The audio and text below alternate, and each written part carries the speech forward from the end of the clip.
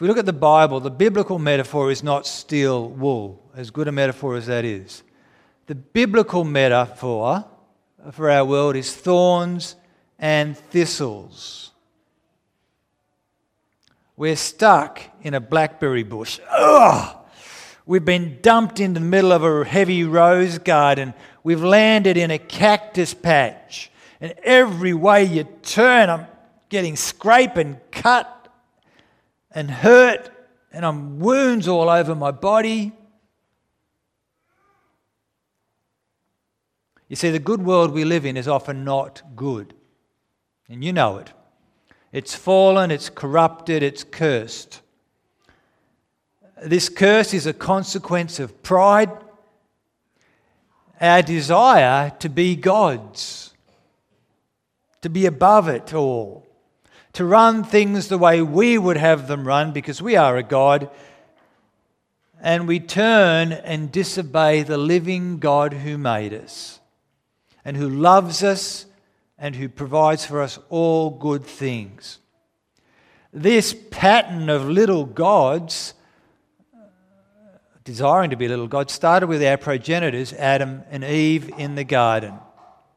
They buy the lie of pride, and they eat the fruit of the tree of the knowledge of good and evil. That they were told, one thing you must not do by God. But they know, now if we eat this, we'll become like gods. We'll be gods ourselves. God's holding back. And in doing so, they deliberately disobey. They reject God as the supreme ruler and king. And as a result of their disobedience, God basically just says, away you go. He hands them over. He hands the world that He created for them to rule over. He also hands that over to this pride. And that it's all placed under a curse. Our first reading. To Adam, He said, because you listened to your wife and ate the fruit from the tree about which I commanded you must not eat from it, cursed is the ground because of you. Through painful toil, you will eat food from it all the days of your life. It will produce thorns and thistles for you, and you will eat the plants of the field. By the sweat of your brow you will eat your food until you return to the ground, since from it you were taken. For dust you are, and to dust you will return. And we find Adam and Eve banished from this garden paradise to live and work and love and play in a world of thorns and thistles. A world of frustration and sweat and ultimate death. From dust you are, to dust you will return. This is not a small irritation, these thorns and thistles. This is killing us. This curse. The story of God revealed in the Holy Scripture is that the Creator God's intention, His purpose is to bring healing to the nations. Ouch, ouch, ouch. He's going to bring healing for all people to the nations. And He has promised to redeem, to buy back, to restore and to renew and call a people to Himself who have been made righteous, who are now eager to do good, and who are therefore fit for what He calls the new heavens and the new earth. A recreated world, the home of righteousness. We get a glimpse in the prophet Isaiah in the Old Testament. In chapter 55, the Lord says, come, all who are thirsty, come to me. Seek me while I may be found. There's going to be a new day coming. And on that new day, you will go out in joy. You will be led forth in peace. The mountains and the hills will burst into song before you. It's going to be like a new creation. And all the trees of the field will clap their hands. Here they come. Instead of the thorn bush will grow the juniper. Instead of the briars, the myrtle will grow. The thorns are going. This will be for the Lord's renown, for an everlasting sign that will endure forever. The entire creation will be renewed. It will be whole. There will be healing for the nations. But how is God going to do this work to restore and renew people and indeed the whole creation?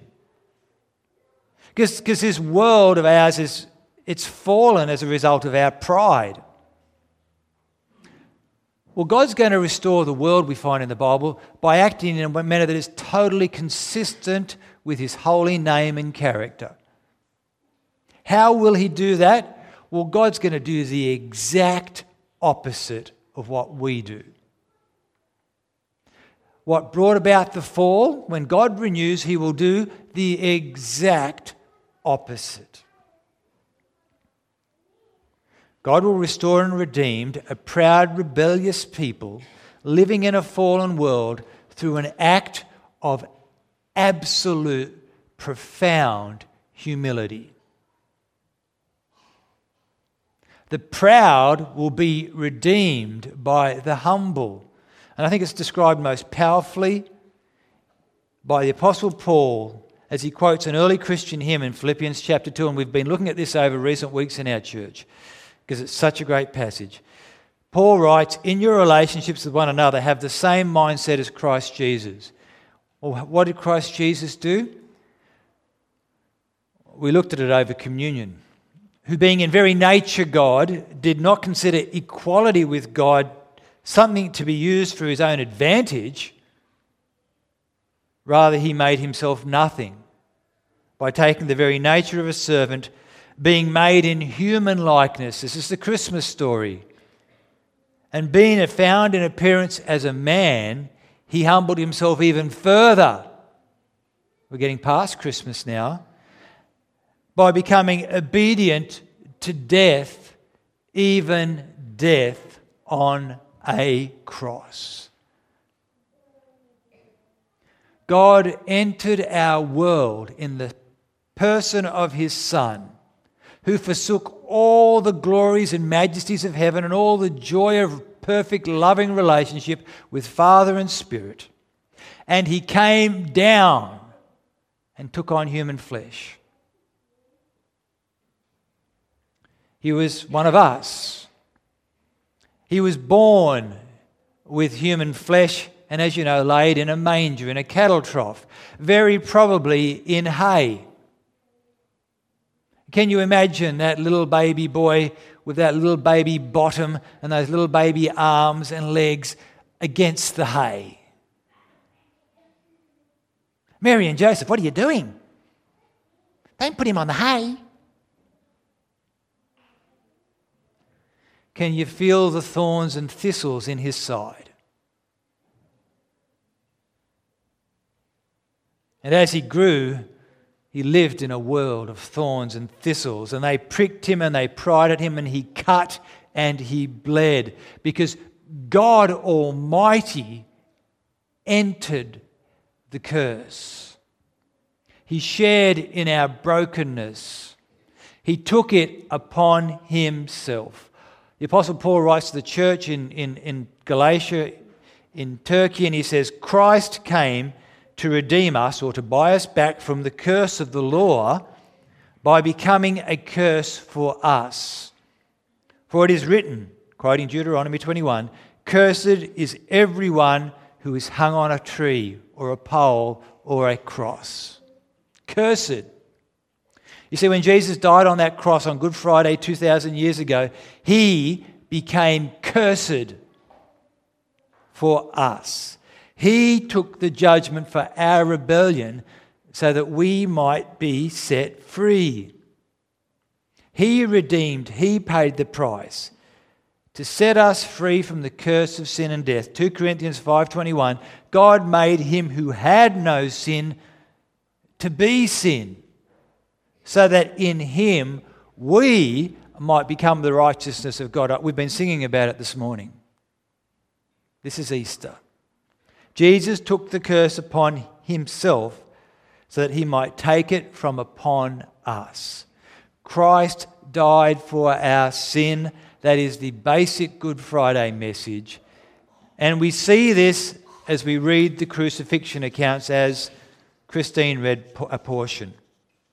Christ Jesus is led to the cross, and he is crowned with our brokenness.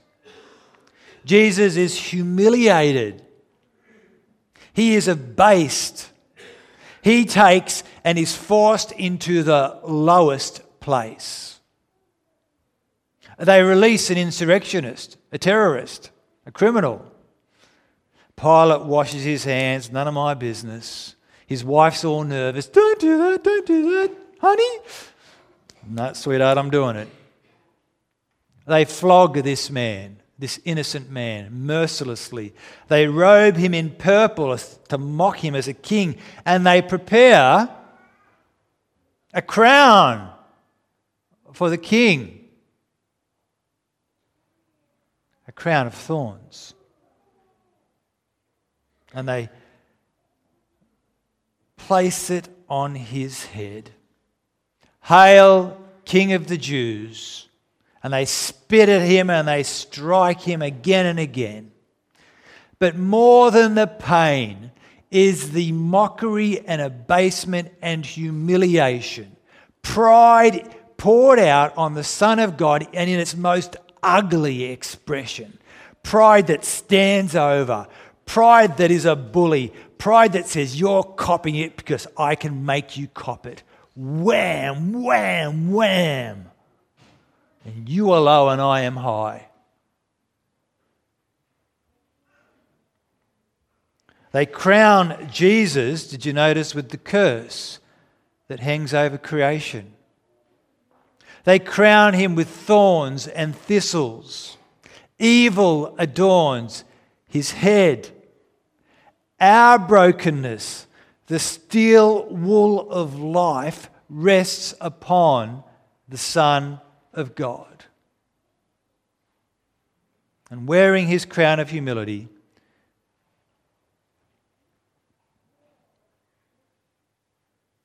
Jesus carries his cross to victory. His humility conquers our pride. His humility provides the way out of our brokenness. Jesus, crowned with our curse, sets us free. Peter puts it so beautifully. 1 Peter chapter 2. He committed no sin and no deceit was found in his mouth. When they hurled their insults at him, he did not retaliate. When he suffered, he made no threats. Instead, he entrusted himself to him who judges justly. He himself bore our sins in his body on the cross so that we might die to sins and live for righteousness. By his wounds amongst the thorns and the thistles, crowned with glory, you are healed. The curse says the ground will produce thistles and thorns, and by the sweat of your brow you will eat your food, and from dust you came, and to dust you will return. And Jesus, the Son of God, God incarnate, came to redeem us from that curse and call a people to himself who have been set free from the curse. So when you prick your finger in the garden, when you scrape your knees, when the world gets you down, when the petrol price goes up and you haven't filled your tank up, on those days when the world absolutely falls out from underneath you, remember Good Friday.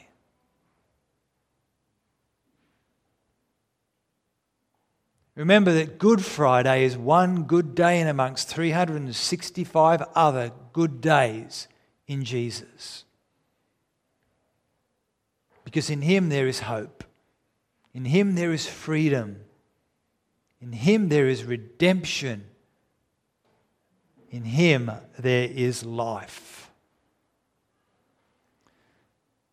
And when the world gets you down, say, you're not winning, Satan.